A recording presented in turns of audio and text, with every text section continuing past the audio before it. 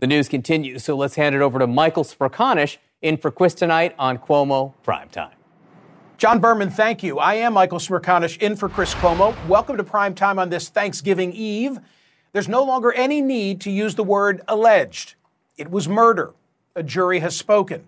All three white defendants in Georgia convicted by an almost all-white jury in the Deep South of murdering Ahmaud Arbery, the unarmed black jogger, in 2020. This was a trial that many had viewed as another test for racial bias in the justice system.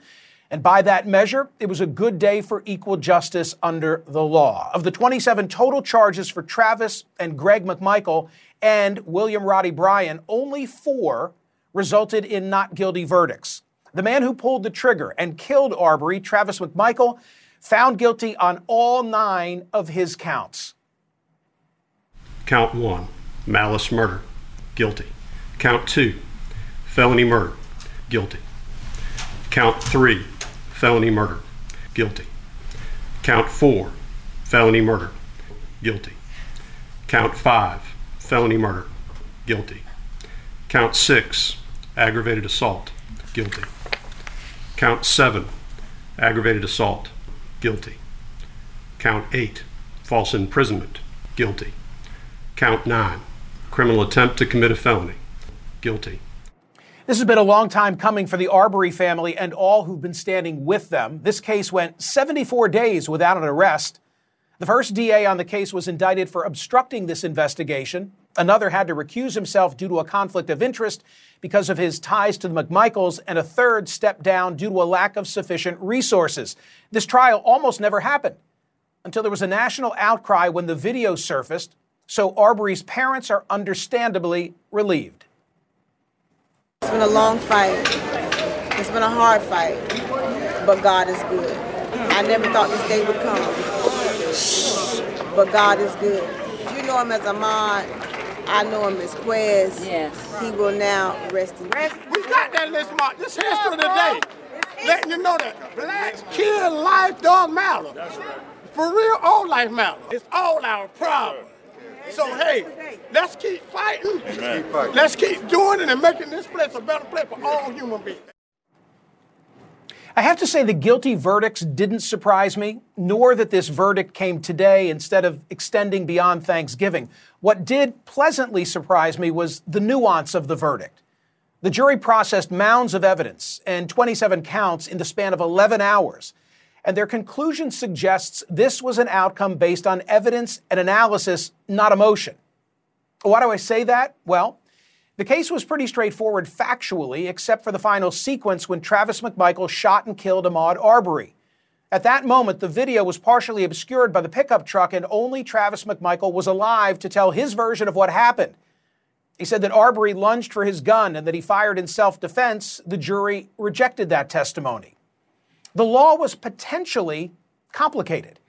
In lay terms, the judge instructed the jury that under the then applicable Georgia law, a person can make citizen's arrest if a felony has been committed in their presence or within their immediate knowledge, or if they had reasonable grounds of suspicion. What matters is whether they had reasonable suspicion, not whether he was actually committing a felony. Someone effectuating a citizen's arrest can't use excessive force. One asserting self-defense can't be the aggressor. The target of an unjustified citizen's arrest can resist and use appropriate force on their own behalf, and the prosecution must disprove a defendant's claim of self-defense. Against that backdrop, I wondered if their decision would be visceral, all or nothing. Was Arbery hunted, trapped, and killed, or was Travis McMichael justified in taking his life? But instead of a case of jury nullification, this was a very deliberative outcome. Yes, it can be said that each was found guilty of murder. But between the three, only Travis McMichael was found guilty of malice murder, which is intentional murder. His father, Gregory McMichael, and neighbor William Roddy Bryan were convicted on 4 and 3 counts of felony murder, respectively. That is, causing the death of another person while committing a felony. On aggravated assault, both McMichaels were found guilty of both counts. Mr. Bryan was convicted on one, acquitted on another. The not guilty verdicts, however, on 4 counts, I think show significant deliberation, a willingness to resist a simple all or nothing finding. Here's my bottom line. This was a quality piece of work by citizens who didn't shirk their jury responsibility. They showed up, they listened, they watched, and they came to a logical conclusion. And for all the talk about race, it was 11 white jurors, one person of color who delivered this justice. So a good day for the judicial system, not because of how the case turned out, but because of how these jurors got there.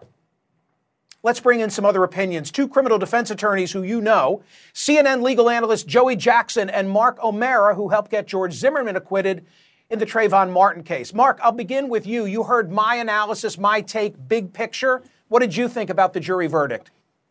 I almost need to say ditto, Michael, because it was right on point. I told you in a previous conversation, I was a bit worried that we would not get a verdict today and that we might have a difficult time with getting a verdict because of the geography, because of the makeup of the jury, and because we have these competing interests of citizens arrest on one side, self-defense on another, and yet we have the evidence of this tracking down, not suggesting citizens arrest when they have the opportunity to talk to the police initially, this trapping like a rat. And I really thought that we might have a jury who was wrestling way too much with those nuances of the law. But I have to agree with what you said. They looked at this, and I found the deliberations that led to the acquittals extraordinarily significant because they were paying attention. They held the liability and the responsibility on Travis first, then Dad sort of second, and then Roddy Bryan third. And I thought that was perfectly done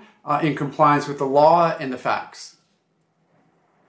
Joey, big picture reaction, and also remind everybody, as I said at the outset, we almost never got here, right? I mean, but for the video, there would never have been a prosecution. Yeah, that's absolutely right. Michael, I'm in accord with your analysis as I am Mark. You know, this is interesting because you can look at it on the one hand and say it's a broken system, or you could look at it on the other and say it's a system that works. What do I mean? And how as we never got here, or perhaps we would not have been here?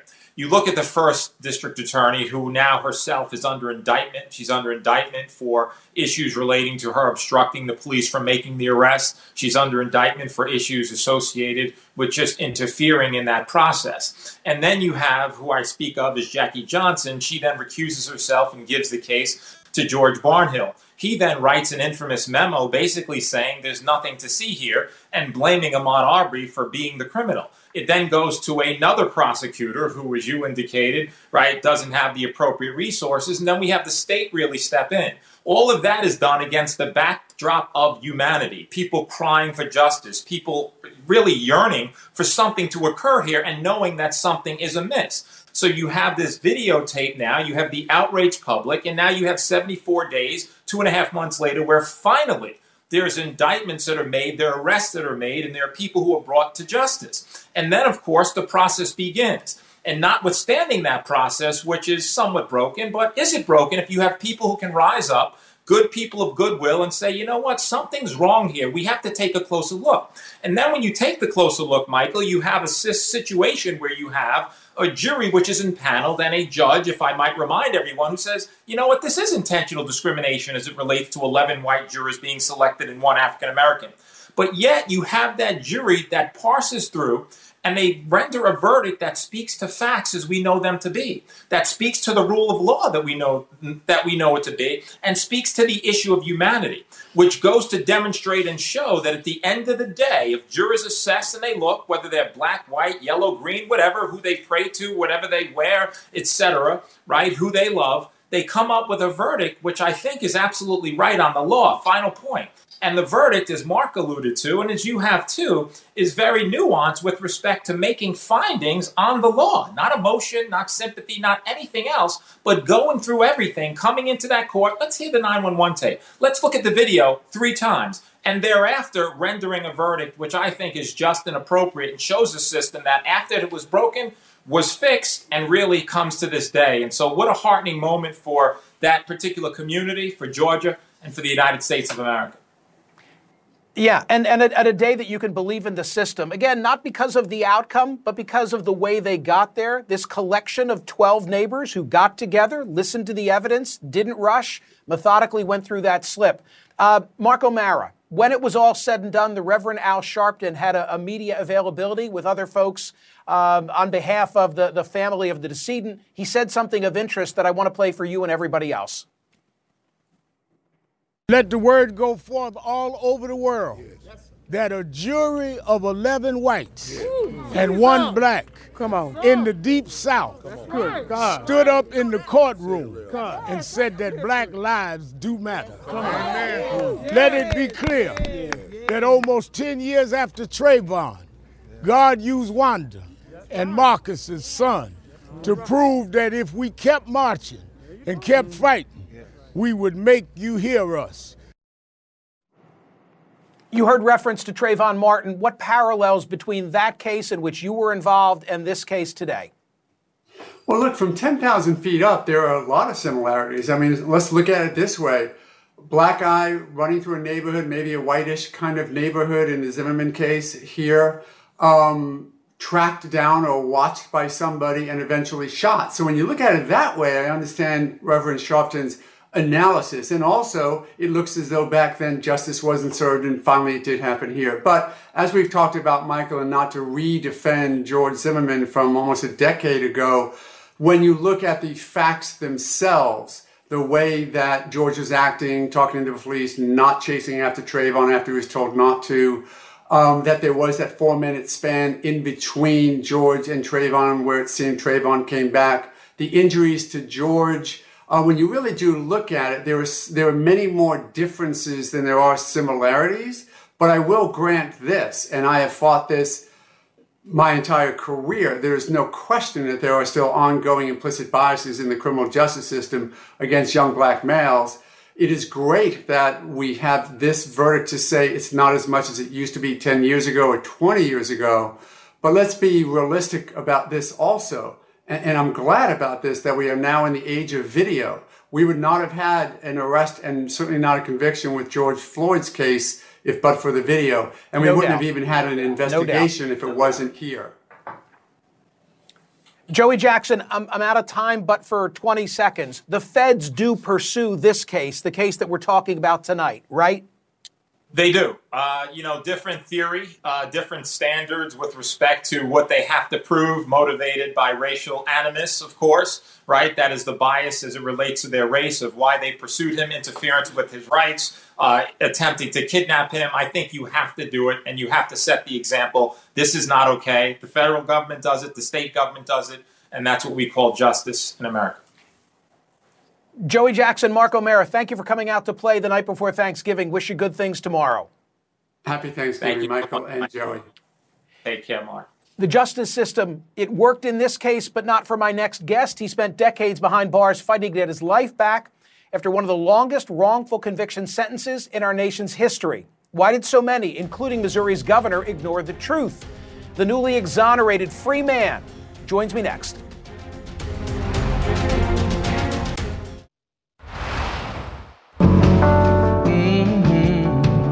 I took the good times, I'll take the bad times, I take you just the way you are. Billy Joel won the Grammy for Record of the Year for that song in 1978. What else happened in 1978? Well, Jimmy Carter was the president. Gas was 63 cents a gallon. The top three films, Grease, Animal House, Superman. 1978. That's also the last year that my next guest was able to walk freely before he was sent to prison for a murder that he did not commit.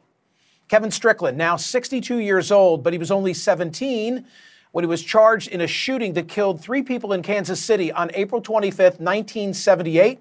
Strickland was found guilty by an all-white jury after his first trial ended as a mistrial when the lone black juror refused to convict.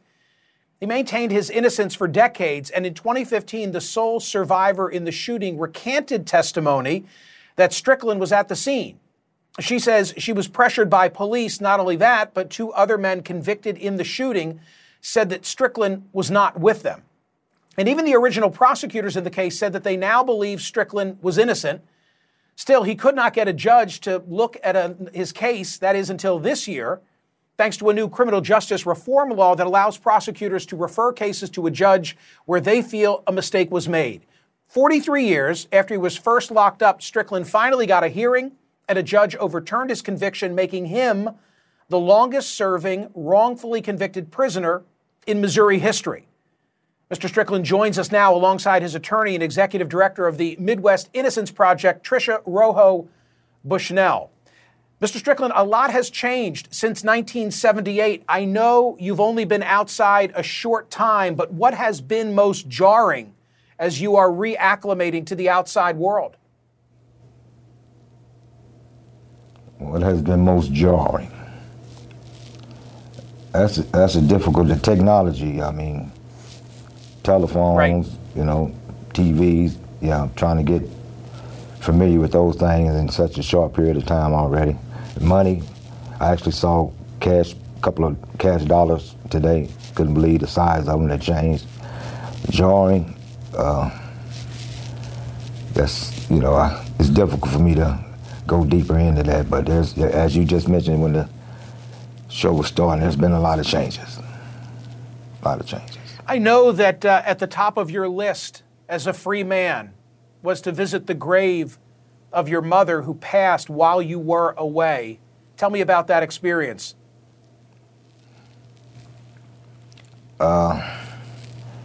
It was, it was tough to, just see that dirt and know my mother, was underneath.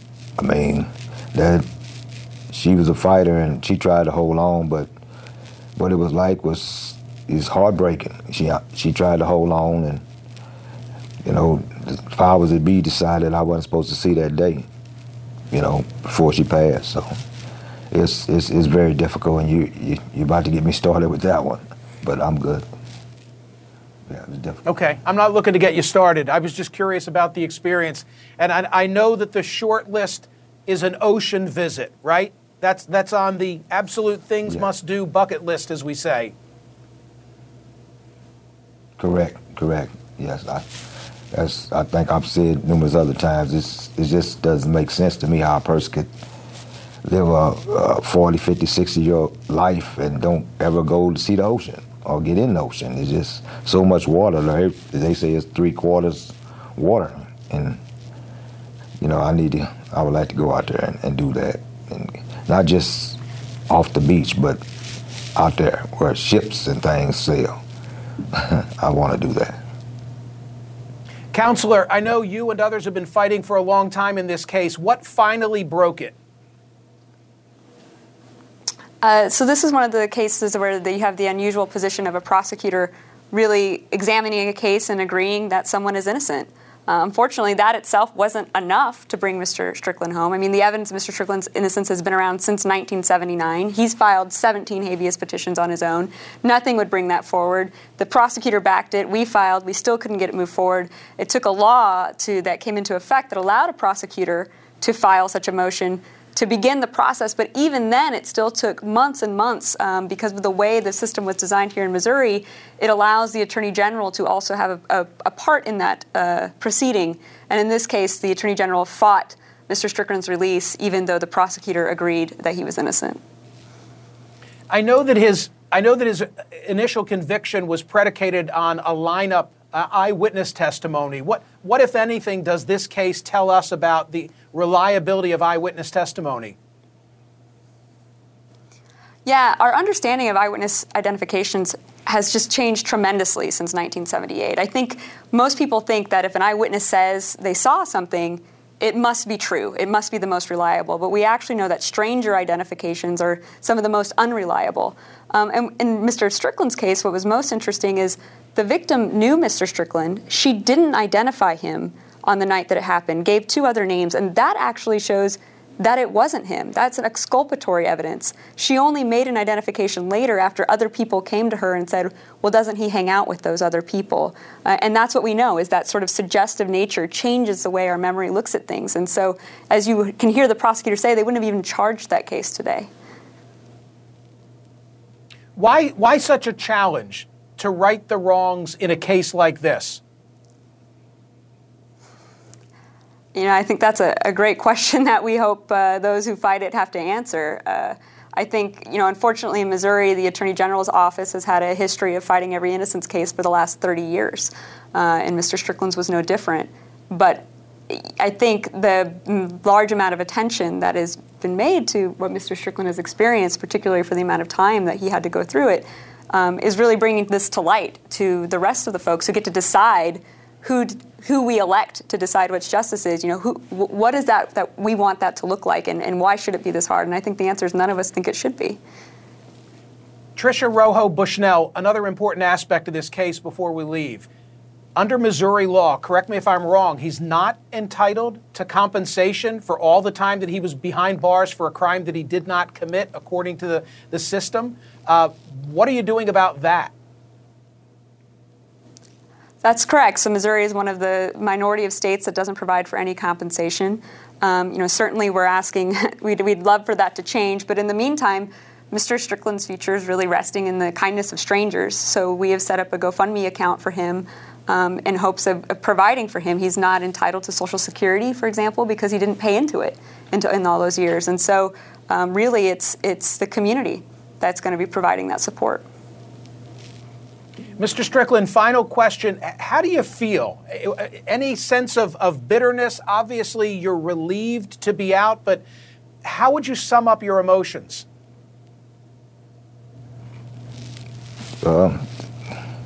I think I've created a few, as I've said, that most people don't know about, but frustration, disappointment, impatience. I wouldn't put, bitterness and anger in there.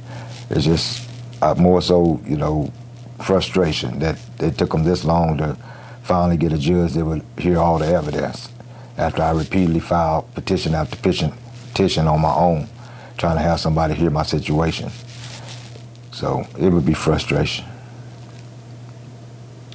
Kevin Strickland, wish you good things. Tricia Rojo Bushnell, congratulations on your success on behalf of your client, and thank you. You're welcome.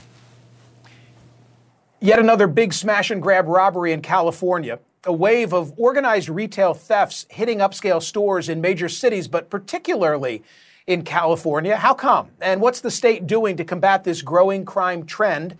We'll take it to the Attorney General of California. That's next.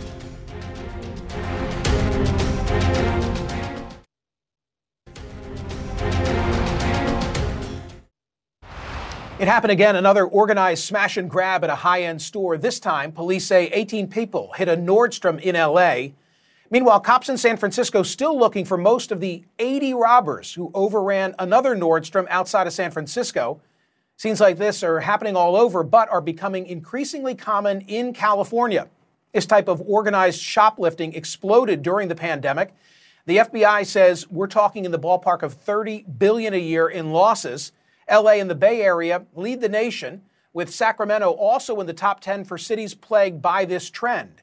The challenges are both practical and political in this once tough on crime state that has seen a wave of reform-minded prosecutors. They include my next guest, California's Attorney General, Rob Bonta. Mr. AG, thank you so much for being here. Why California, and what are you doing about it? Good evening, Michael. Thank you for having me. I just want to be clear about what's happening in California and across the nation. It's awful. It's unacceptable. It's unsafe for our shoppers, for our businesses, for our communities at large. And this is organized retail crime. This is not petty theft. This is not shoplifting. This is not a teenager stealing candy from the store. This is organized. This is planned. This is premeditated. There is intent. There is use of weapons like crowbars, hammers, guns, including ghost guns, pepper spray, flash mobs, up to 80, 90 people stealing up to $1 million. So we're going to continue to do what we do. This is an area where we have investigated and prosecuted crimes. We have some right now that we're working on. We're announcing a sentencing in early December. We have other cases at different stages of the criminal justice process. We have arrests, we have arraignments, we have other sentencings, we have investigations that we're just starting. So we're going to continue to do the work that we do, work with our partners, collaborate, and rise to the occasion to keep Californians safe, which is what they deserve, and they deserve all of their law enforcement leaders working together to help make that a reality. But the incidents seem to be disproportionately occurring in California from 3,000 miles away. I can't help but think that it's because felony prosecutions, you correct me if I'm wrong, don't start until $950. And I know that's by virtue of one of the propositions. I think it was 47 a couple of years ago. Do you think that's what explains why California seems the aberrant case? Not at all. And respectfully, I think you're wrong. These are clearly felonies. These are not misdemeanors. These are clearly cases of grand theft, not petty theft. There's burglary, there's robbery, there's crimes of organized retail theft under California law. There is receipt of stolen property. But Mr. AG, if I can interrupt, as people are seeing the footage of individuals who are running out with articles of who knows what in their hands, if I'm one of those, I'll call them looters, and I'm stealing something that's worth $925, I'm being prosecuted, if you catch me, for a misdemeanor, right? That's not what's happening here. So let's be clear. These are. But am I right about that? Am I right about what I just said?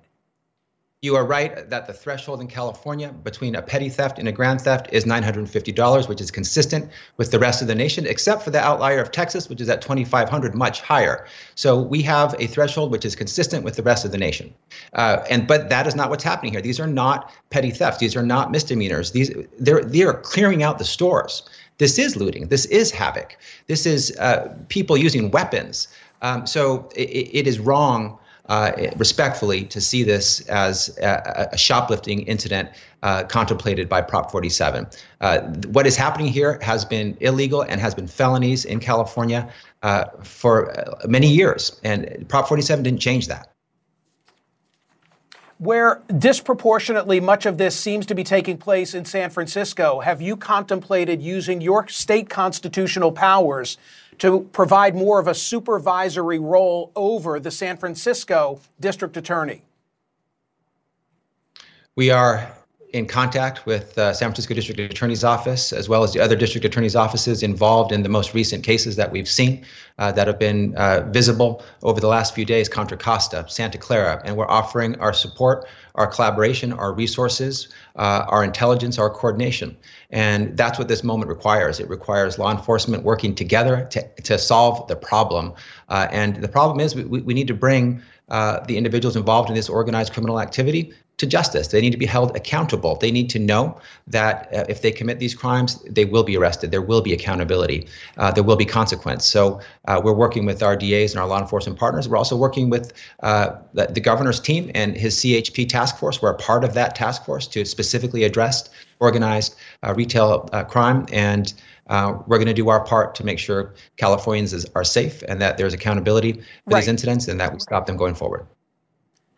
I, of course, understand and believe in the need to hold these perpetrators accountable. But similarly, my understanding is you have a state constitutional authority, if you exercise it, where you can become much more directly involved and play a supervisory role over the district attorneys about whom you've just spoken. What about the accountability of those prosecutors? Are they being too soft? And if so, will you do something about it?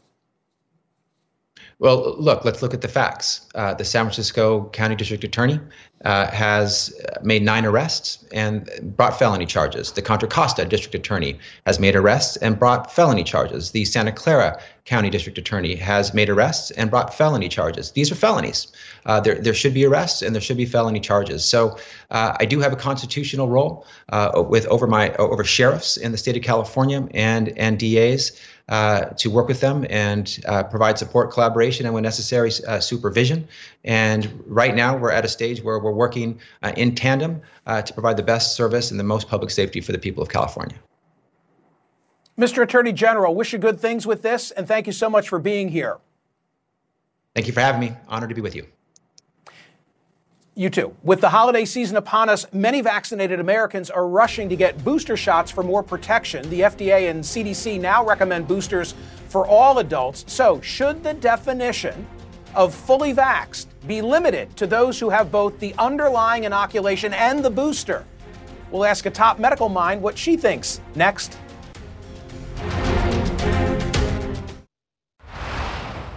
There's a conversation unfolding about whether the definition of fully vaccinated ought to include a booster. Why? Well, the current increase in COVID infections is driving more concern over waning immunity from initial shots.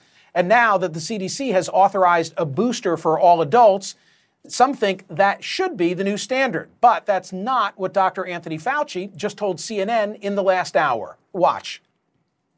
Right now, officially, John, the definition of fully vaccinated is still 2 doses of the Moderna or Pfizer and 1 dose of J&J. That's the requirement when people talk about what is required for this or for that. But that does not actually contradict the fact that we're saying as vaccine efficacy wanes, you need to get that booster to bring you right up. For more on this, I want to bring in former Baltimore City Health Commissioner Dr. Leana Wen. She's also the author of the new book, Lifelines, A Doctor's Journey in the Fight for Public Health. Dr. Wen, nice to have you back. Should the definition of fully vaccinated be changed and now be limited to those who've been inoculated and also have received a booster? I think when people are asking this question about definition, what they're really asking is it really essential at this point to get the booster dose? And the answer to that is absolutely yes. We know that the 2 doses of Pfizer, Moderna, or the 1 dose of Johnson & Johnson initially provide very good protection, but that very good protection wanes over time. However, you can restore that excellent protection by getting an additional dose.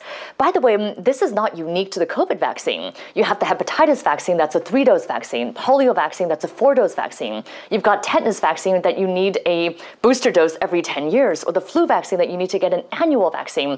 We just don't know at this point as to which category the COVID vaccine falls into. Maybe it is actually a 3-dose vaccine. It doesn't really matter, because what matters at this point is what we know, which is that every adult in America needs to go get an additional dose at this point if they're 6 months out from Pfizer or Moderna or 2 months out after Johnson & Johnson. Okay, but I respect all that. I'm asking a very practical question. My employer here, CNN, has a vax mandate. A law firm where my license hangs has a vax mandate. I went to see Dead & Company this summer. I had to show my vax card. I'm going to go eat at a restaurant that is likewise during this weekend. At what point does the definition of being fully vaxxed in any of those contexts mean I not only had my 2 Modernas, but I also had my booster, which, by the way, I did last Saturday? I'm glad you got your booster, and I appreciate the question. I think that we should go that route of changing the definition sooner rather than later. And that's because during this entire pandemic, the U.S. has been behind. We've been behind other countries. We've seen the predictions for what could come our way, and we don't act until it's happened. Well, in this case, we've seen what's happened in Israel, that they were experiencing a new surge, but they were able to prevent that surge by getting everybody 3rd doses. A lot of other countries, including Israel, are requiring in order for people to be considered fully vaccinated in this case, they do need to get their booster. And I think that's the direction the U.S. needs to move in. And the reason, too, is that there's been so much confusion around the messaging of these boosters. So many people still believe that the booster is a luxury. It's a nice to have rather than something that's essential. And so changing the definition, as you said, I think will really make the point that we really need to get people that additional dose at this point. Right. So I'm understanding, I think, what you're saying, and I agree with it, that we need to get there sooner than later, change the definition. The downside, I think, is that the unvaxxed, the vaxxed, I no longer say hesitant because they're dug in.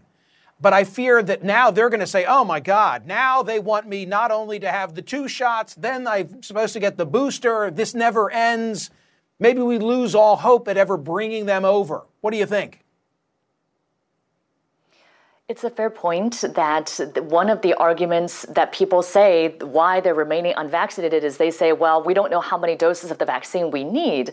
But that's really not the right argument. I mean, we don't know because this virus hasn't been around for that long, and we're finding out as we go along.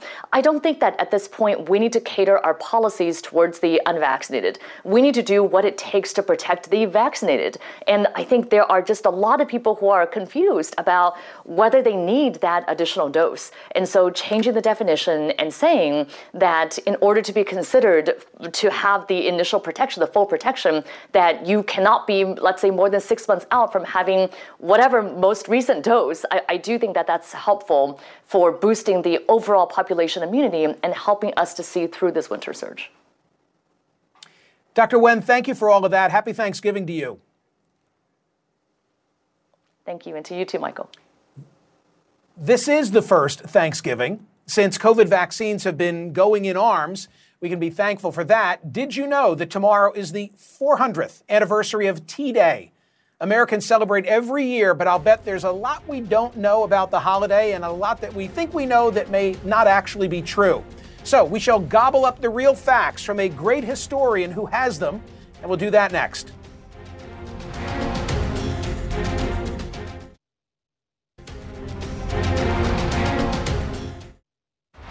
Across the country tomorrow, you'll likely gather around the table with people that matter to you. The images of Thanksgiving are as baked into our collective imagination as the best pumpkin pie. We all grew up with images of the Pilgrims on Plymouth Rock and their iconic hats.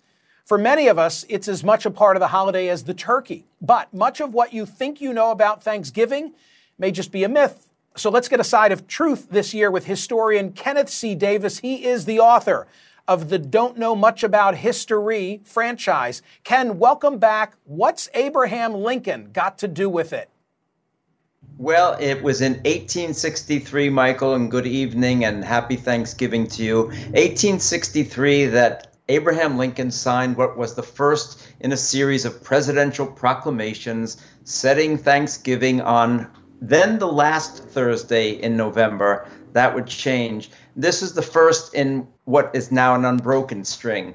Lincoln's proclamation, coming in the midst of the Civil War when there was very little to be happy about or to be thankful for, is quite an extraordinary note that we should remember today, that even in the midst of very, very disastrous situation, we can all be grateful. When I was a kid, my parents took my brother and me to Plymouth Rock in New England. I'll never forget it. Should they instead have taken us to Florida? Well, there was a group of pilgrims who came to Florida 50 years before the Mayflower sailed. They were French, and they landed just off of what is now Jacksonville, and they set up camp there. The Spanish didn't really appreciate them. The Spanish, of course, being good Catholics, these pilgrims being French Protestants. So they sent a fleet over to wipe them out.